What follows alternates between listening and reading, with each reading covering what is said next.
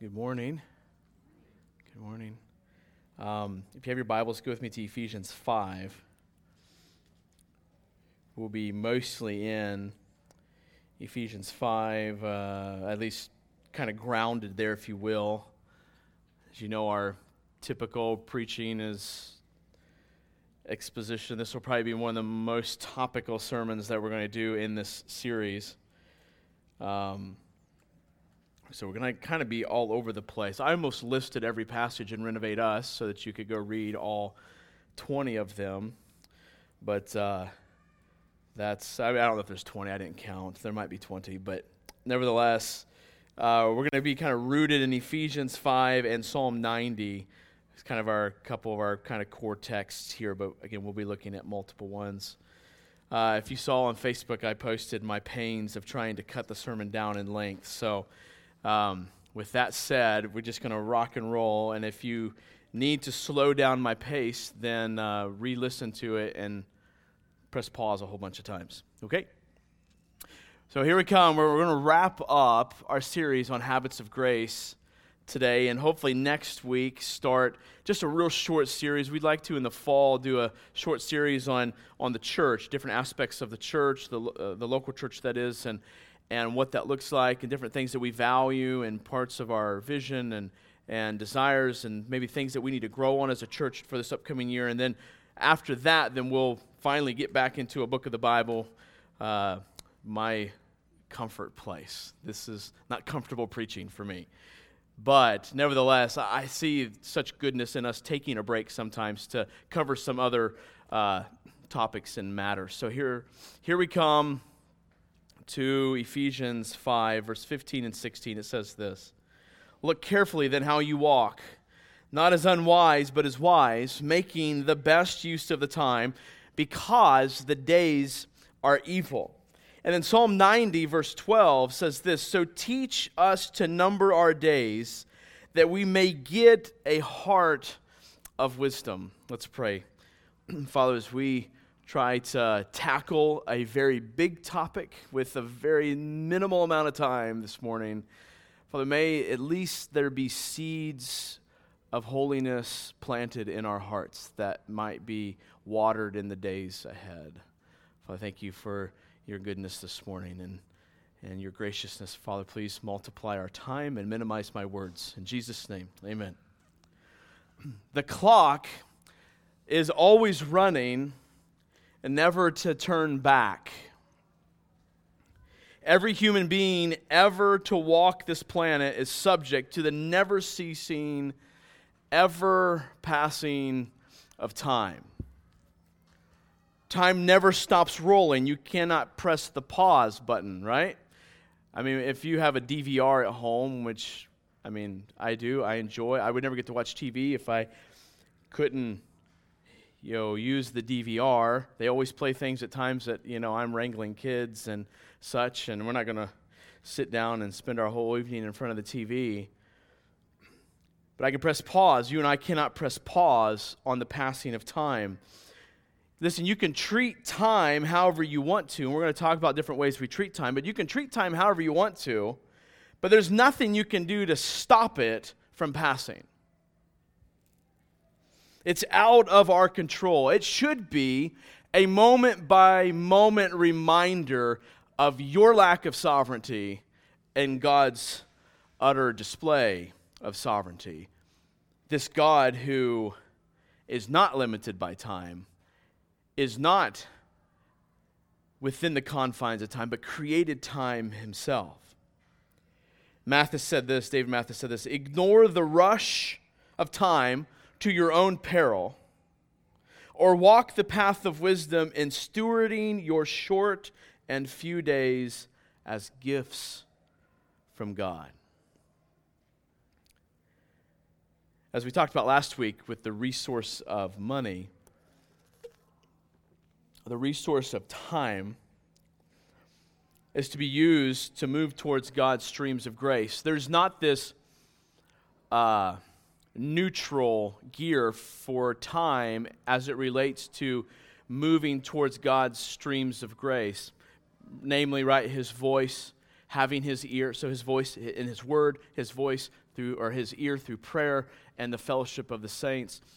Those streams of grace, time, there's not a neutral. You either spend time to move closer to those things, or you spend time moving away from those things. Remember, we talked about last week, where your treasure is, there your heart is. Where your money is, there your heart is. Well, where you spend your time, there your heart is too. How you spend your two primary resources of time and money directly impacts the extent to which you place yourself in God's streams of grace. Spend money and time to move towards them, or we spend money and time to move away from them. Listen, if you spend your time chasing, here's an example that's pertinent to today's topic. If you spend your time chasing after arranging the perfect schedule, then control of schedule is what you value. Not that it's wrong to value that, but it might be your chief value. But if you spend time chasing after deep fellowship and rich community, which is meant to be a stream of grace where God's blessing regularly flows, then that will be what you value. That is indeed telling you what you value. Many times we have to ask the question, do I value being close to God's streams of grace as close as I possibly can, or do I value most earning goodness and graciousness my own way? I mean, that's really our options. You see, how you spend God's resources, again, directly impacts how close to His streams of grace we're placing ourselves. Again, we can't make God give us grace. Then it ceases to be grace and it's just an exchange of goods. But He has promised that His grace regularly flows in particularly these three primary ways: His voice, His ear, and His body. So here's the question: how are you going to grow in hearing God's voice in the Scriptures if you don't spend the resource of time to do it? So here's the thing. So you have to ask, if I'm not spending the necessary resource of time to learn how to hear God's voice, to actually hear God's voice, then what does it say about what I actually value? I would argue that if you're not spending the resource of time to learn and to hear God's voice, then you don't value that stream of grace. I mean, the question, and then you got to ask the question, well, then what do I value instead? What are you holding up as a greater value than hearing God's voice? And that's just blasphemy. I mean, right? Any other thing is idolatry, is blasphemy, is ridiculous, is foolish, is ignorant. I mean, it's all those bad things. It's ultimately sinful. You can hear my son. Maybe it's in the recording. That is Henry. How are you going to grow in community with others if you don't spend the time to do it? There's two extremes concerning time. I want to kind of paint this picture. Two extremes concerning time. And everybody kind of falls somewhere on this, continuum here. One is some are neglectful in their use of time. Maybe you put yourself in this category, and I doubt it. I mean, most of you are not going to put yourself in this category. You're going to put yourself in the next category, whether it's true or not. In this category, instead of making the best use of time, time is neglected. It's neglected like it's an endless resource.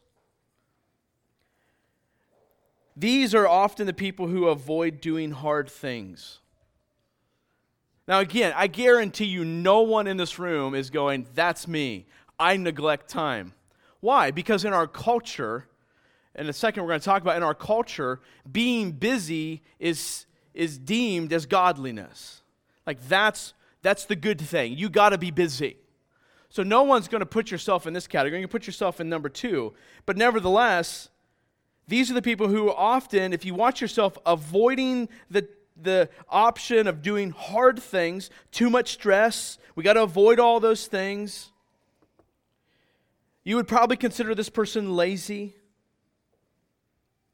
But listen, this could also be people who neglect the use of time by doing the wrong things, or maybe not doing the wrong things, but doing good things instead of the best things.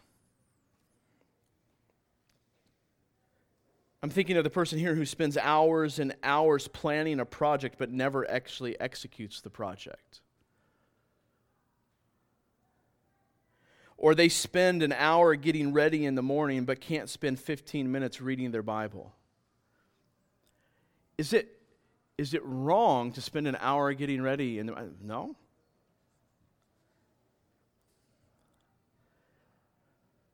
But is it the best use of time? These people might look and feel busy, but in reality are still neglectful of time. So that's where I say you might feel busy, but are you neglecting time?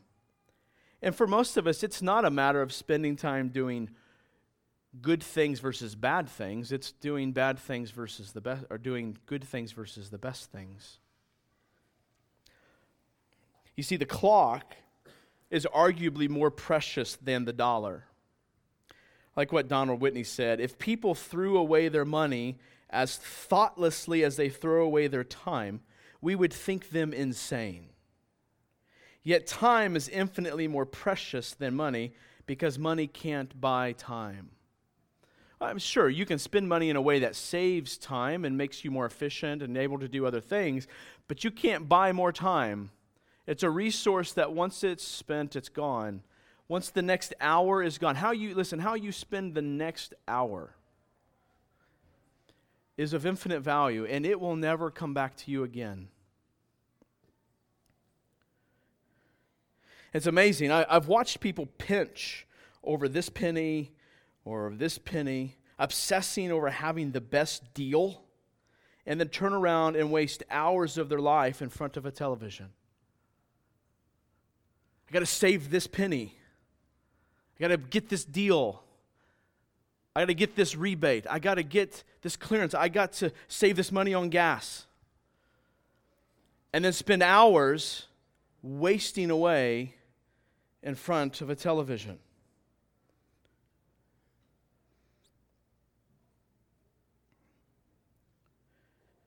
Or not realizing the hours spent to save a buck. I have a funny story. A neighbor of mine came to me. I debated on sharing the story. I'm going to go ahead and share it. A neighbor came to me, not Doug and Nikki, for the record.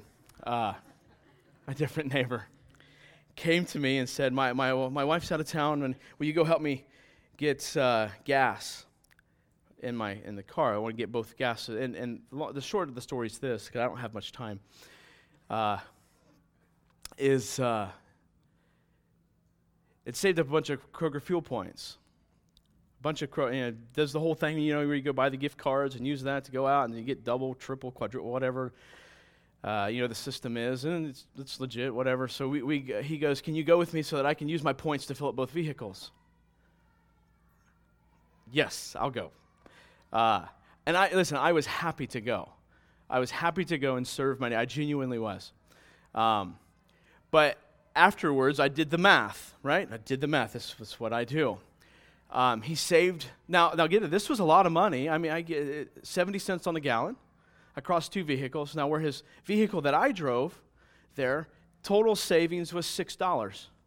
Well, now on a partial tank of gas, that's great. It took me about 40 minutes to go do this with him for $6. 40 minutes for $6. So let's just round down to a half an hour. That's $12 an hour. Now, for some people, $12 an hour is a worthy investment of time. For some people, it's not a worthy investment of time. But nevertheless, here's my point. It's a matter of time. And that was a half hour, 40 minutes. That's not counting all the extra trips to go get the gift cards for the fuel points so that you can do all that. That's not counting all that time.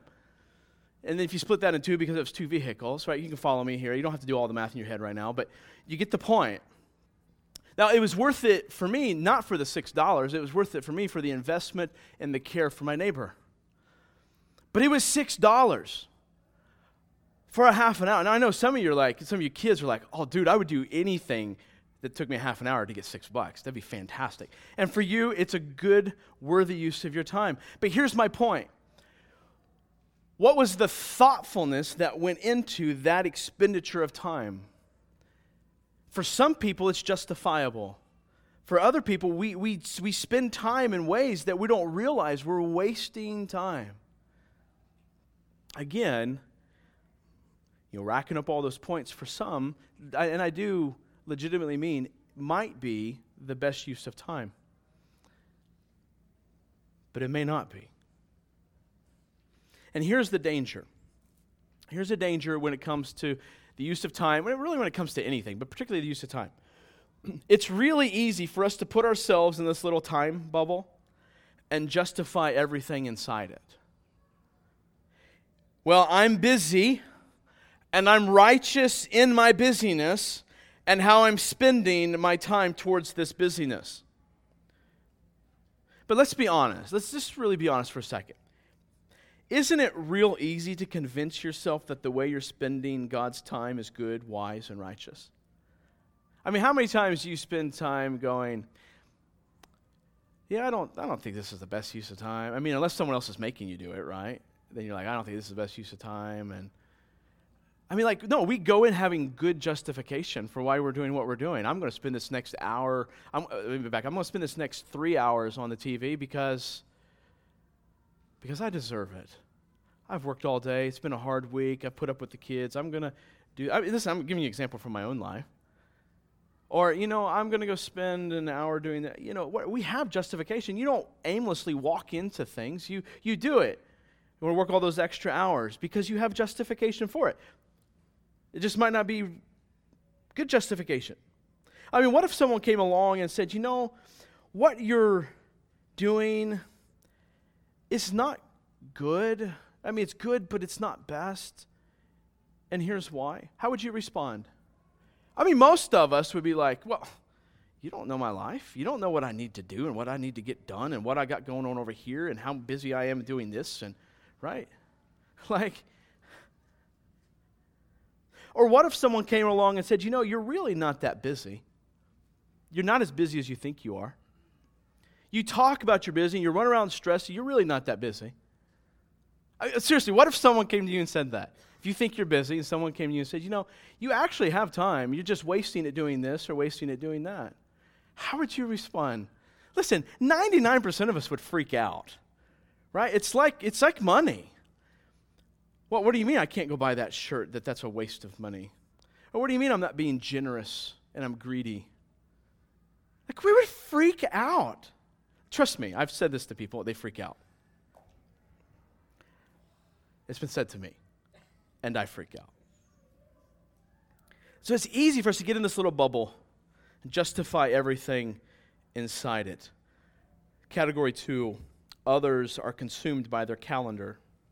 Others are consumed by their calendar. Again, if you didn't put yourself in the first category, I guarantee you put yourself in the second category, and most of you are going to put yourself in the second category, even though many of you need to be in the first category. You get my point.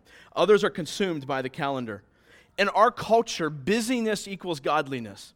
In the church culture, even in this church culture, I cannot stand it, but busyness equals godliness. Why else would we tout our busyness? Well, I'm just so busy. I'm just so worn out from my schedule. Why would we do that? Because we think it makes us look righteous. It makes me look godly and good. When I hear, just so that you know, and no one's ever going to say this to me again, which is awesome. Not really, because then you're going to start hiding it. So still reveal your sinfulness. That would be helpful so that I can help you through it. But when I hear people say, well, I'm so busy, what they should be saying is, I'm consumed by my calendar. Pastor, would you please help me?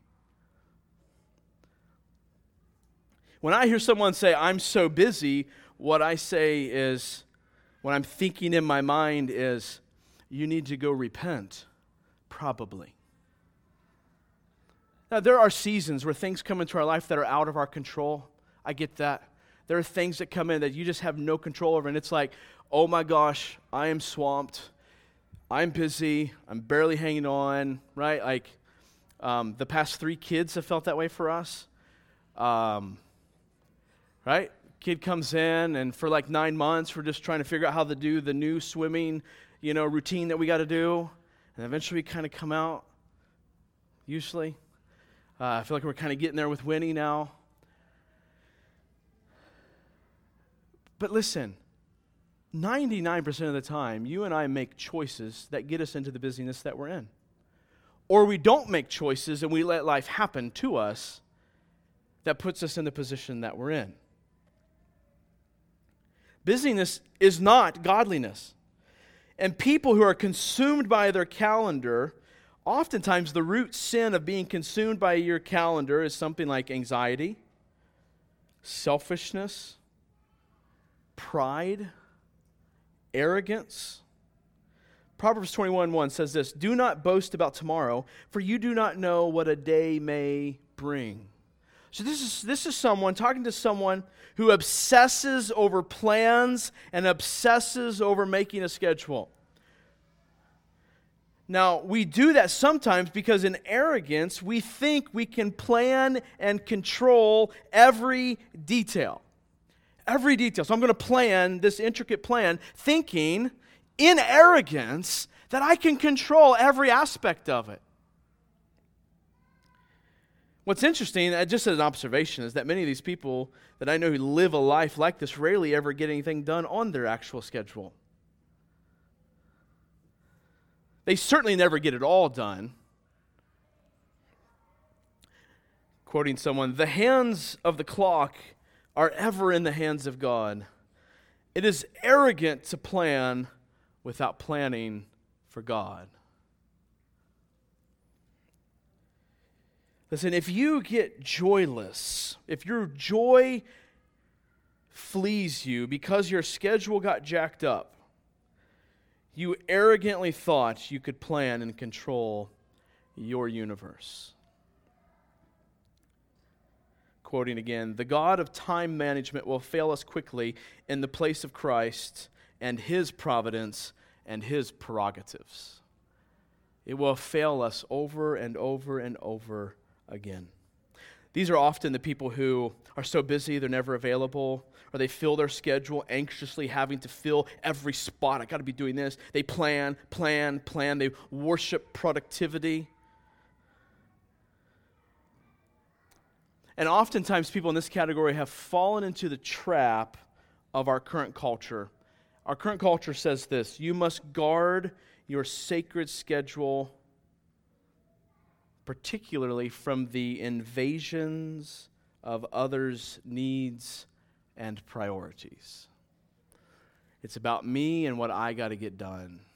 If you happen to be a part of my need to get done list, then you get something from me.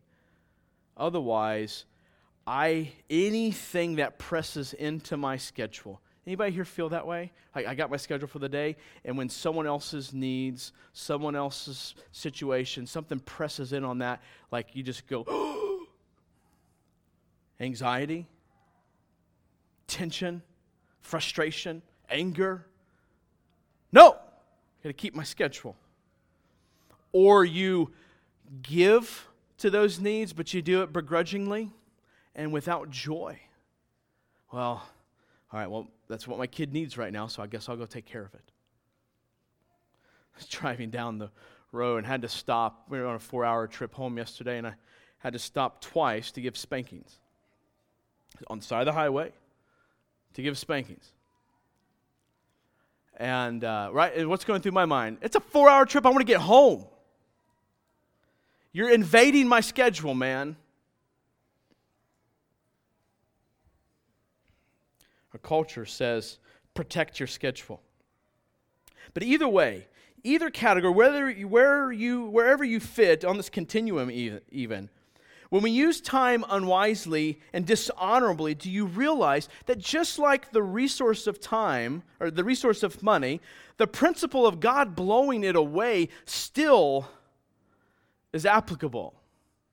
So in the story we gave last week, where they're spending They're spending time and money to build their houses, and they leave the house of God in ruins. And what happens? God blows it away. He blows their resources away. He particularly blows their crops away and the resources that come from it. The same thing is true when we misuse God's time. I mean, many of you are experiencing the consequences of this, and maybe you realize it, maybe you don't. In your marriage, with your children, in your spiritual lives, you've spent so much time on all the not best things, and now it just seems like time is fleeting. That's probably because God is blowing it away as a part of the consequence for the way you've chosen to spend your time. Listen, here's an example. Do you spend your time preparing your heart before the Lord, enjoying His graces before you go try to parent your child? Could it be that God just blows away those opportunities to be Jesus to your children because you have little interest in Jesus yourself? And He blows that time away. And then they get to be older, teenagers, they get out of the house, and you're going, what happened? You spent so much time building your own house while you let the house of your children, you let the house of your church, you let the house of this lost person lie in ruins. We need to hear now more than ever 1 Corinthians 6, 19 through 20. Or do you not know that your body is a temple of the Holy Spirit within you, whom you have from God? You are not your own, for you were bought with a price. So glorify God in your body. Glorify God with your time. What's your body do? What's your body in? What is it constrained within? Time. That's not the only point of this passage. There's things like caring for your body and stewarding nutrition and things like that. But there's also time. Your body is strapped within the continuum of time. Your hand moves this way. It took a second to move your hand that way. Your body is within time. And he says to glorify God with your body, glorify God with your time. Why do we ask this question? Why do we ask this question? What is permissible for me? You ever ask that question? I mean, maybe use different words like, is this okay for me to do? Is this permissible to me? I was reading a good bit of Piper's book, Don't Waste Your Life, this past week. And he asked this question. Why do we ask the question, what is permissible? I mean, think about that. It's like the training wheels of tithing we talked about last week. The 10% tithe of the Old Testament being a starting place, being like training wheels. And when you move on from that, then take the training wheels off. What is permissible is almost like training wheels. What has God's law said that is acceptable for my life? What are my duties? What is the bare minimum for walking in faithfulness? But let me ask you a question. What kind of life is that? What kind of life is the life that is always asking the question of God, what is permissible? Listen to me, church, that's how a life lives in response to the law. But how should a life be lived in response to the grace of the gospel of Jesus Christ? What does that life look like? Piper said, of this question, what is permissible? He said it felt almost disgusting to me. He said, I don't want a minimal life. And I feel like most of us wander, myself included, we wander around going, is this permissible or is this not?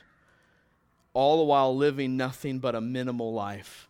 What's the bare minimum for faithfulness to God? That's what a life looks like that responds to the law. But a life, what would it look like for a life that says, grace upon grace has been given to me. Now what glory of my God can I display today? What greatness of my God can I show in reality to someone else today? That's a life worth living. For the remainder of our time, I want to give us really some big themes of Scripture that will help you live a life in response, not to the law, but to the grace and glory of God. So how to live a life in response to God's glory and grace. And certainly I would encourage you, go read the book Don't Waste Your Life by John Piper. It's so encouraging to me this week and convicting and helpful. It's helpful for this today. First thing is this: live by a single passion, the beauty of Christ, our joy. You want to spend time wisely? You want to steward time well? Live by a single passion, the beauty of Christ, our joy. Listen, we all live by a passion. Whether you realize it or not, I hear people say, well, I'm not that emotional, I'm not that feely, Listen, we all live by a passion for one thing or the other, whether we show it in extreme emotionalism or any variation thereof. We all live by passion, just usually the wrong ones. 1 Corinthians 10:31, so whether you eat or drink or whatever you do all to the what? The glory of God. How do you do all to the glory of God? You have to have passion for the glory of God. Matthew 22, verse 37 through 38 says this, and he said to him, you shall love the Lord your God with all your heart, with all your soul, and with all your mind. This is the great and first commandment. He goes on to talk about love your neighbor. But this is the first and great commandment, to love God with everything. What's he saying? To have passion for God. Right, God's two aims in history, two primary aims in history. One is to fully display His glory, to make His glory known. Number two, His second aim in all of history is that His people would delight in Him with all their heart, with all their soul, with all their mind, with all their strength. That is God's two big aims in all of history.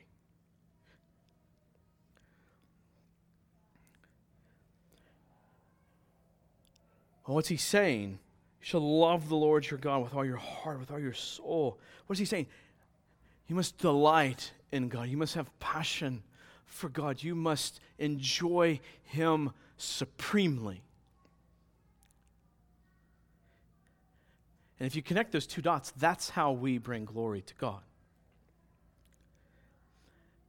That's the life that doesn't just live with what's permissible, but the life that spends time for His glory. It's the heart that's in love with His glory, that's in love with Him and displaying His glory.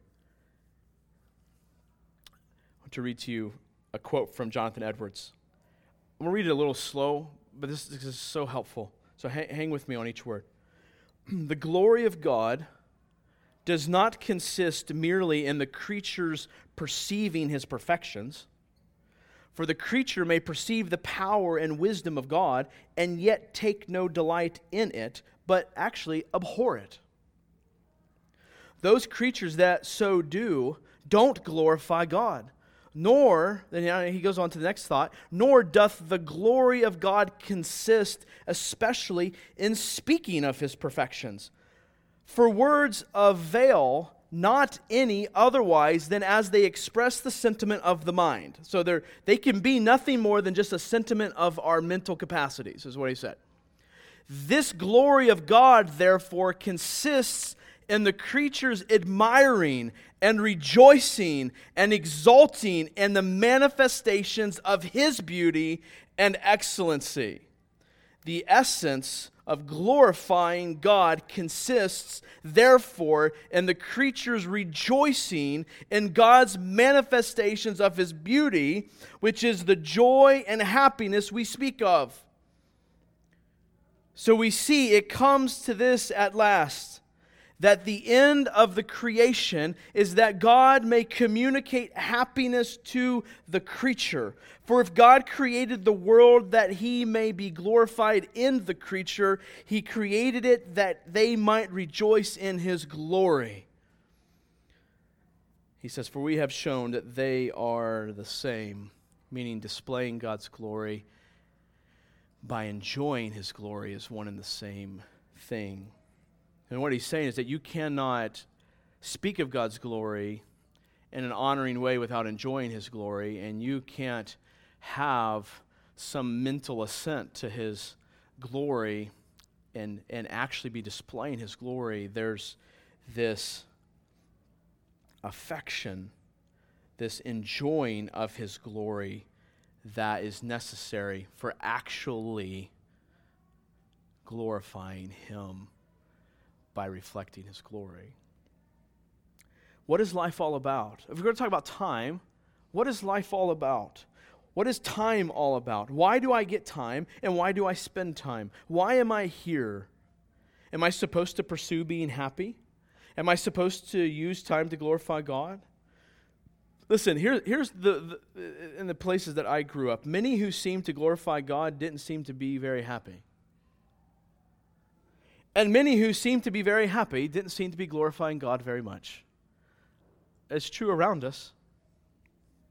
Man, I wish I could be as happy as them. They're doing all those things. Listen, God's purpose for my life and for yours is that we have a passion for God's glory, and that we have a passion for our joy in that glory, and that these two are one passion. That's one thing. Do you want to know what a wasted life looks like? You want to know what it looks like to waste God's time? It's not your time, right? It's God's time. You want to know what it looks like to waste it? I'm going to quote Piper here.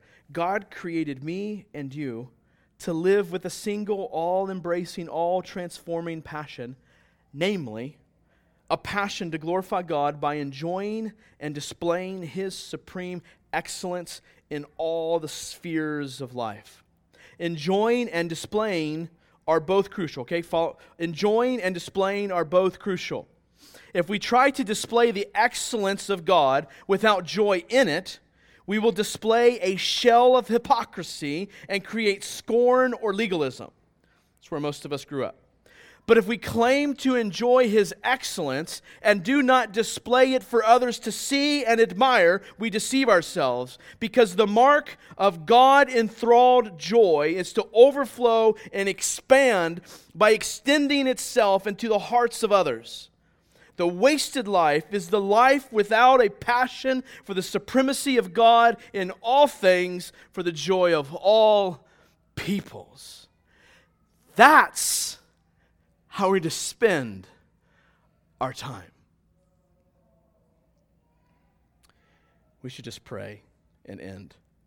And I would end well on time.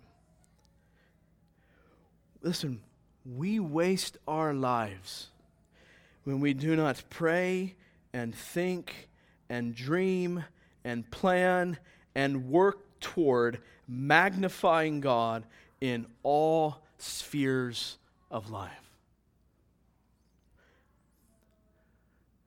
When you sit down to make your schedule for the day, to plan your schedule for the year, for the week, whatever it is, the first thought must be,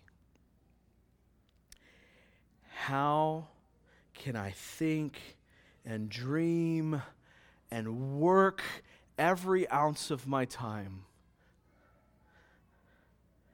to show God to be as great as He actually is?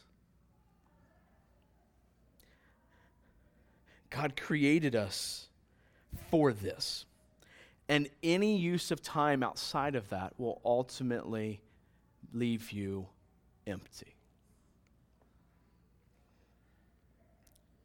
Listen, our job is not to make God more great than He is, but to display His beauty and infinite worth that it already is. But let me ask you this question. Does that make you feel used? Does that idea make you feel used? Well, I'm here to serve all of my time for God's glory. Does that make me feel used? In our culture, the idea of love, like used instead of feeling loved, that's the question. In our culture, love is to be made much of. That's how we define love in our cultures. I feel loved when I've made much of, when you help me see my own loveliness. We are taught in 1,000 ways that love means increasing someone else's self-esteem.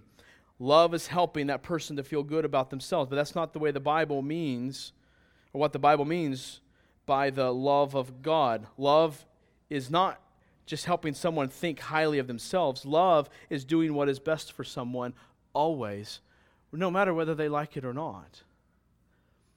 Love is helping and doing what's best for somebody else. And listen, making self the object of our highest affections, meaning centering life around making me feel more lovely, is not what's best for us. We were made to see and savor God, and savoring Him to be supremely satisfied, Piper said, and thus spread in all the world the worth of His presence. Listen, the greatest good for us, if we're talking about time, the greatest good for us is not to see and savor our own selves and our own accomplishments. It's to see and savor God. Do you spend time to do that?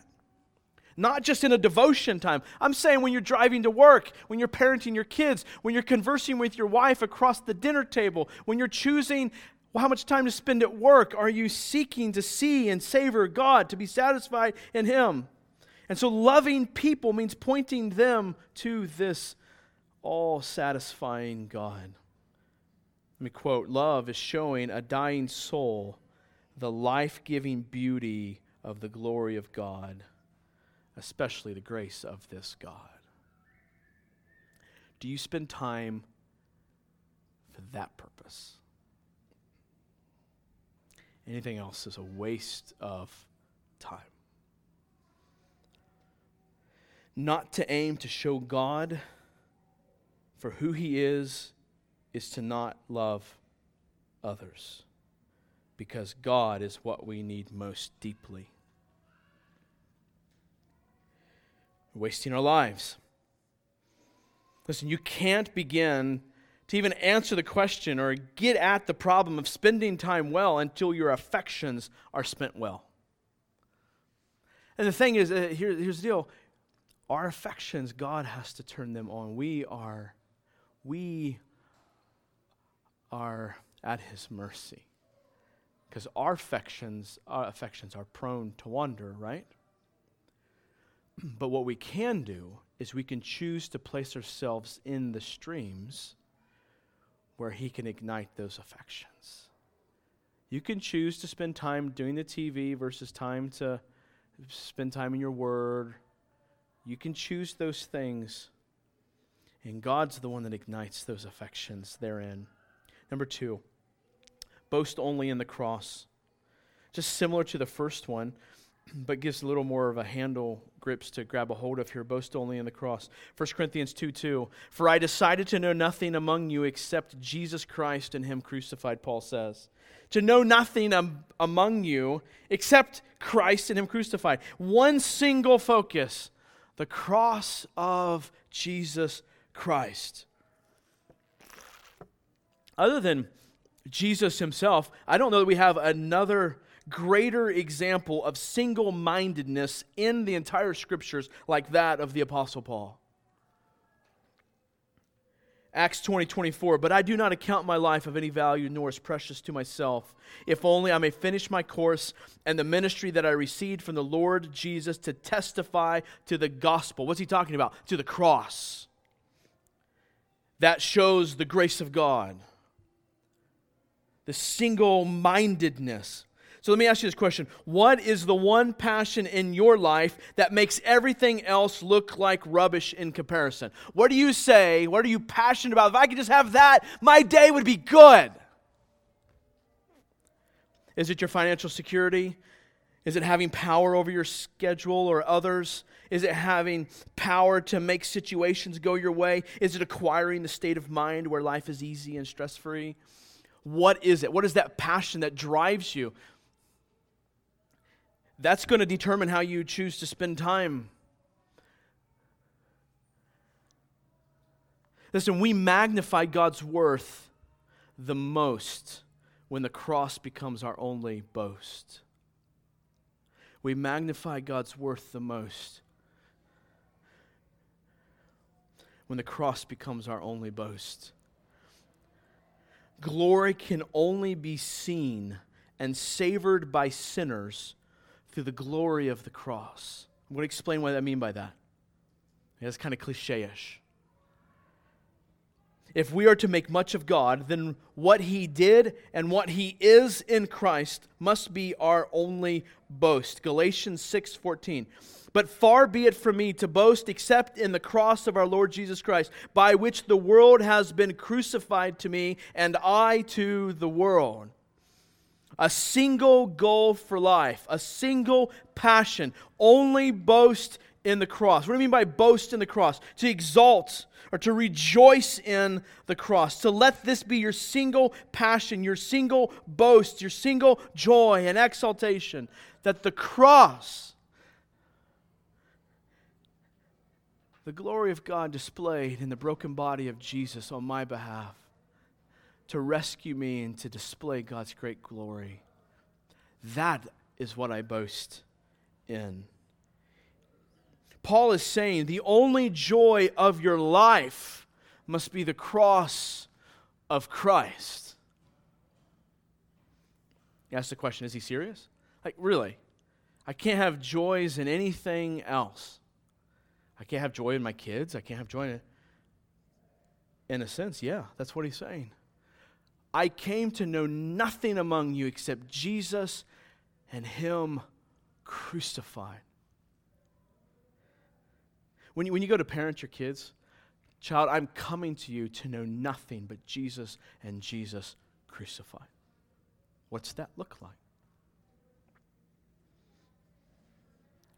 Is he serious? I mean, Paul says to rejoice in other things, right? To boast in the glory of God in other ways. What's he saying? Here's what I believe Paul is saying. He means that all other boasting is ultimately and must ultimately be boasting in the cross. Let me explain. We get to boast in the hope of future glory, right? The hope of future heaven, this place where sin is no more. We have to boast that we have hope in that coming. But that boasting must also be a boasting in the cross, because the cross is what made that possible. We boast in trials, not because they're easy, but because we know we will make them through, or make it through them. We boast in that because it brings hope, like we have a hope. But that hope in trials is only made possible by the cross. You only have a hope to survive whatever you're going through because of the cross. We boast in our weakness only because it displays the power of the cross.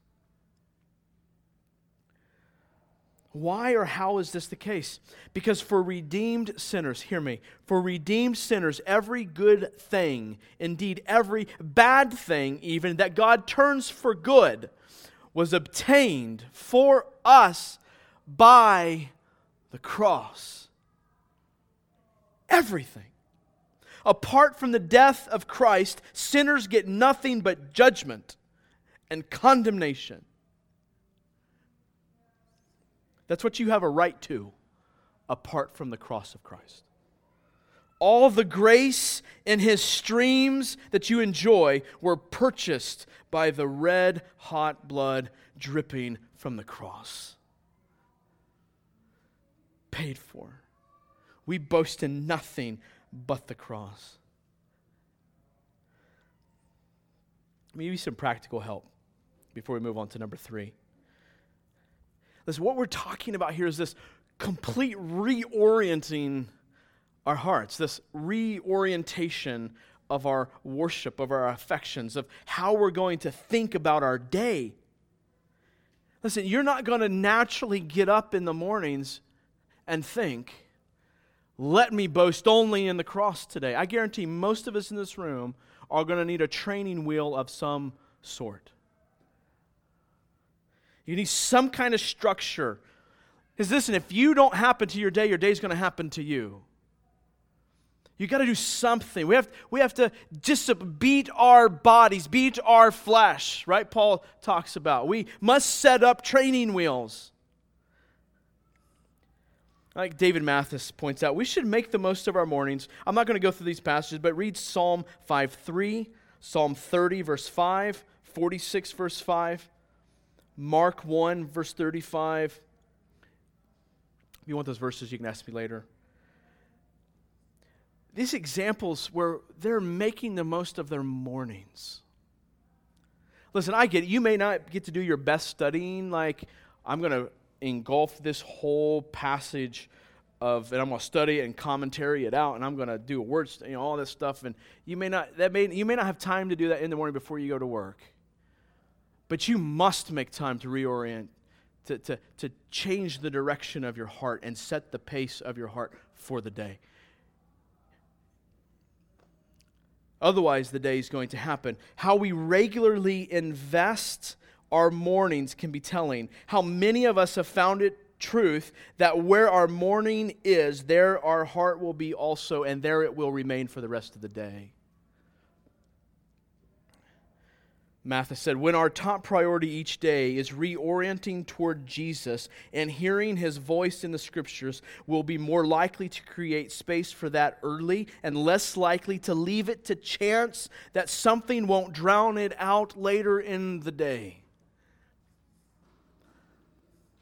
And that's what happens for most of us, right? We get up, our heart's already oriented in the wrong direction, and we go, okay, I'm going to spend time with God later. I'm going to read. I'm going to hear His voice. I'm going to pray. I'm going to do that later in the day. It's going to be at this time or whatever. And then the day happens. But you already started off on the wrong foot. And then it just gets drowned out. Make the most of your mornings. Number 3, the goal of life. The goal of life. Back to how am I going to spend time wisely? How am I going to respond not just to the law, even as valuable and as training wheels, all that stuff that is, but how do I respond to the gospel of grace? 1, the goal of life is gladly making others glad in God. Gladly making others glad in God. Gladly making others glad in God. The most practical way we show everything we have been talking about thus far is by using God's time to make others glad in God. Joy in God overflows in glad-hearted mercy to people because joy in the merciful God cannot be merciless. Quoting Piper. Listen, joy in the mercy of God will love being merciful. If you're not merciful, then you have no joy in the mercy of God. Joy in the forgiveness of God will love forgiving others. Joy in the graciousness of God will love being gracious. Joy in the generosity of God will love being generous. Joy in the dying of self for the good of others will love dying to self for the gladness of others.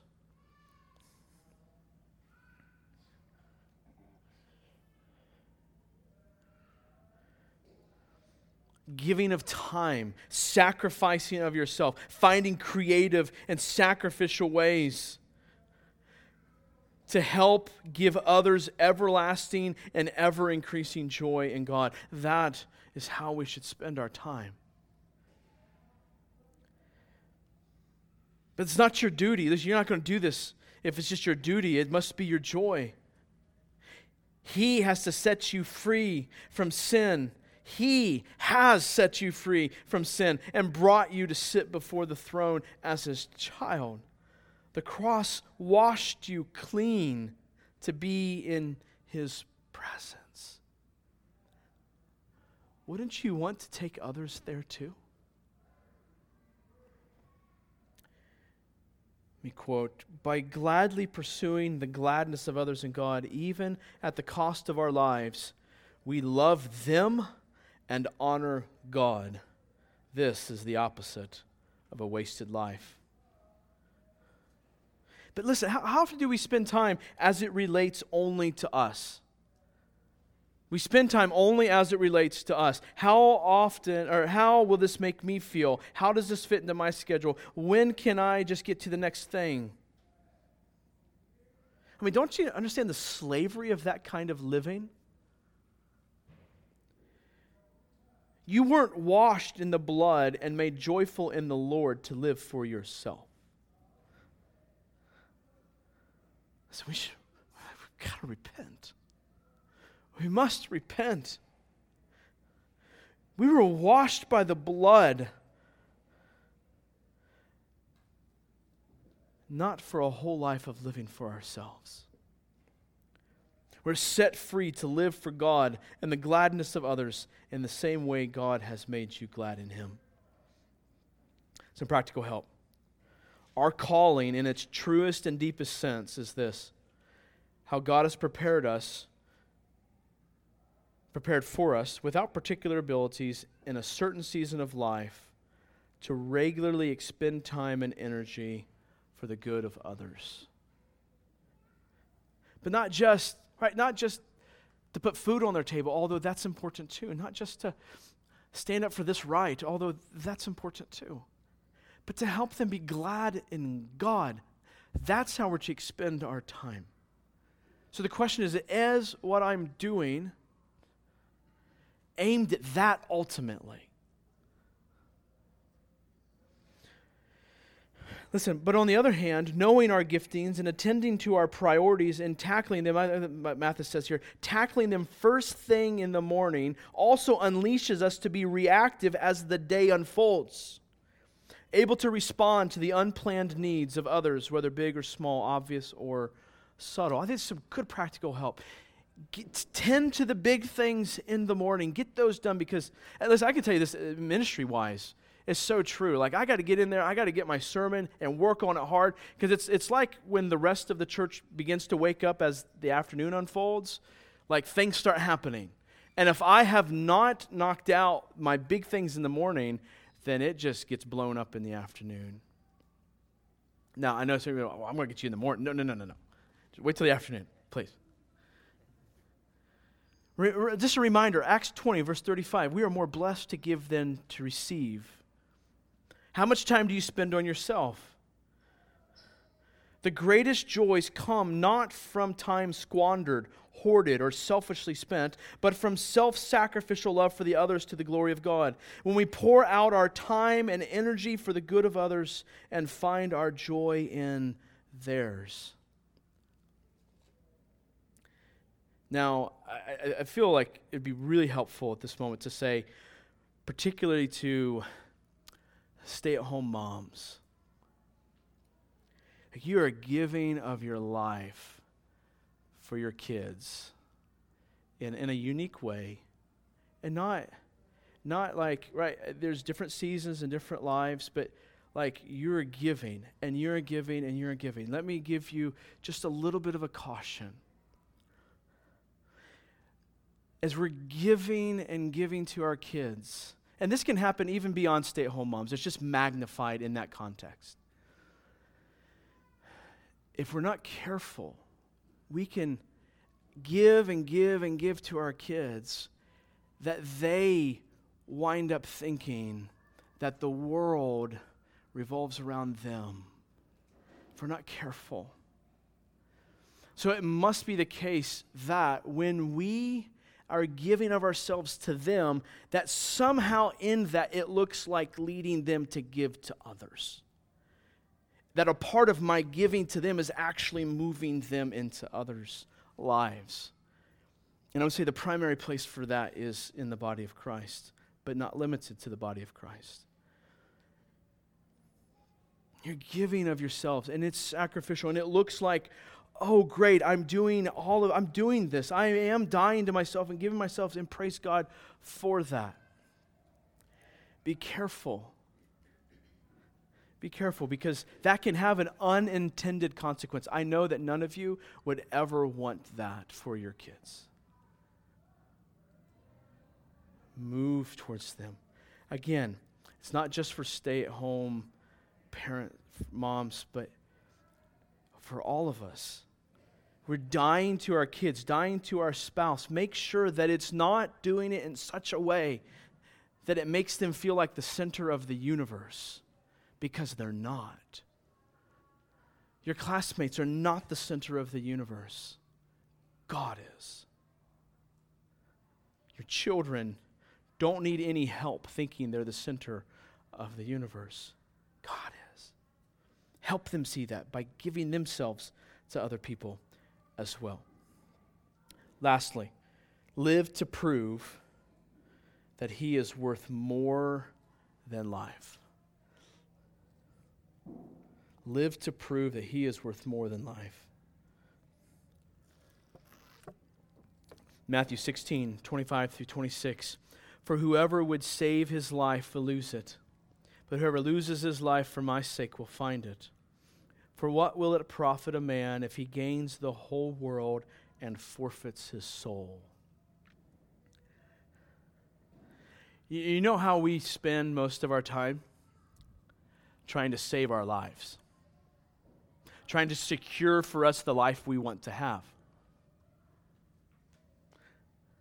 Most of our lives, we are severely risk adverse. Which risk is what? Simply putting yourself in a position where you stand to lose something you value.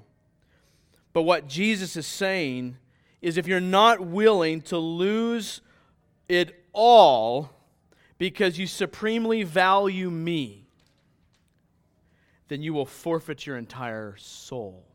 You might gain a few years on this earth, but you will forfeit your soul for eternity.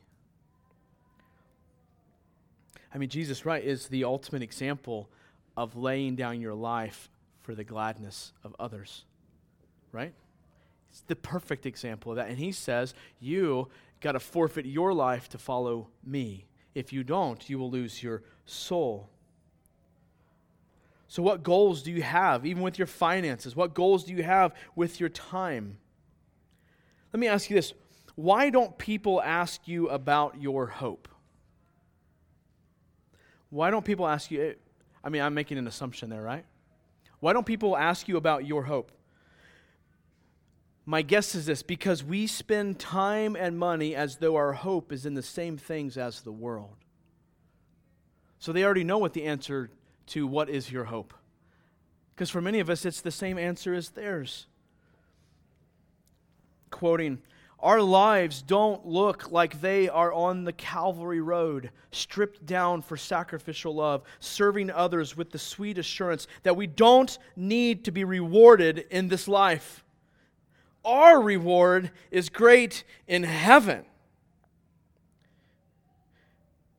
You will be repaid at the resurrection of the just.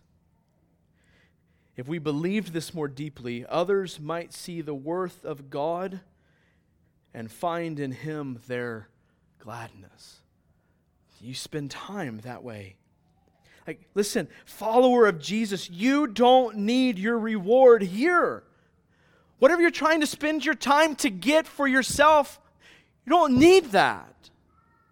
You don't need that tomorrow. You don't need it at the end of the day. You don't need it at the end of this hour. You don't need it at the end of this conversation with your child or with your coworker. Whatever you're trying to get, whether it's ease in life or it's power and influence or it's a protection of your schedule, you don't need that reward. Your reward is great in heaven, and if you believed it, you would let this other stuff go, die to self, and live for the glory of God. Don't you know that you don't need to spend time to make yourself happy in the things of this world?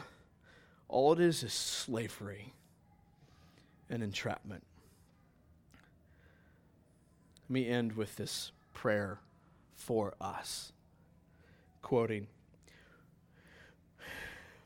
would God withhold from us a life of joyful love and mercy and sacrifice that magnifies Christ and makes people glad in God? I plead with you as I pray for myself. Set your face like flint to join Jesus on the Calvary Road. And let me insert, with your time. Let us go to Him outside the camp and bear the reproach He endured. For here we have no lasting city, but we seek the city that is to come. And when they see our sacrificial love radiant with joy, will they not say, Christ is great? Let me pray for us. Father, as we partake in communion, Father, may we, as this prayer says, set our face like flint to join Jesus on the road to the cross. Father, we have no lasting city here. All the things we're trying to spend our time to accomplish that are outside of your glory and the gladness of others in that glory, all of those things will not last. The time we spend with friendships, in friendships that are not motivated by, not aimed at the glory of God and making each other glad in the glory of God, those friendships, they are fleeting. They will waste away with this world. But those friendships, those times we spend helping each other see the glory of our God, those will last forever.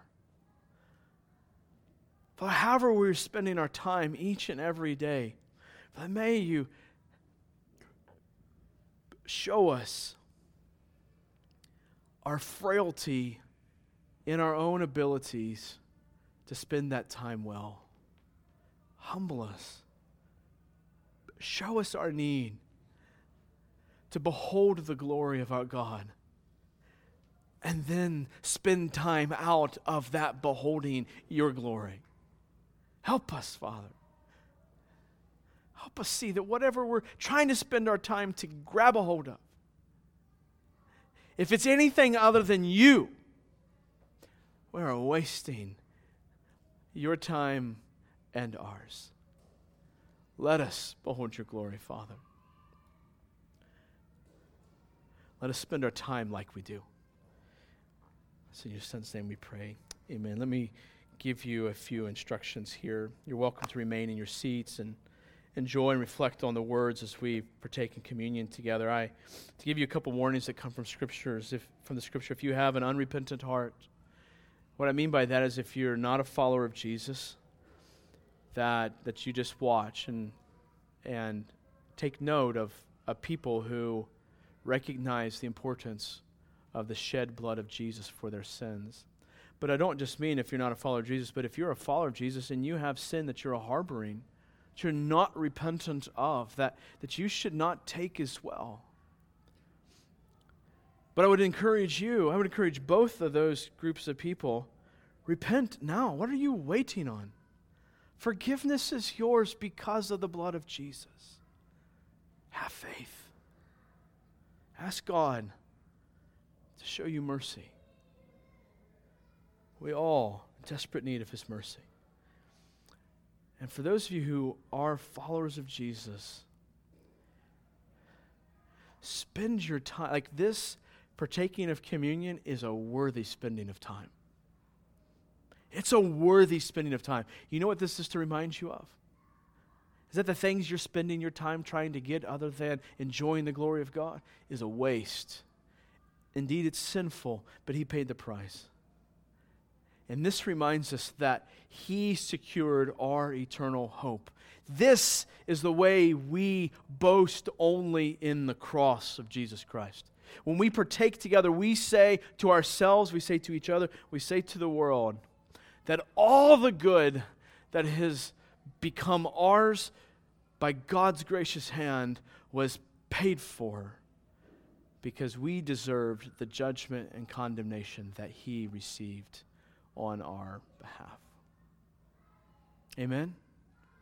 Amen. You're welcome to stay in your seats, even sit until Greg will ask you guys to stand in time.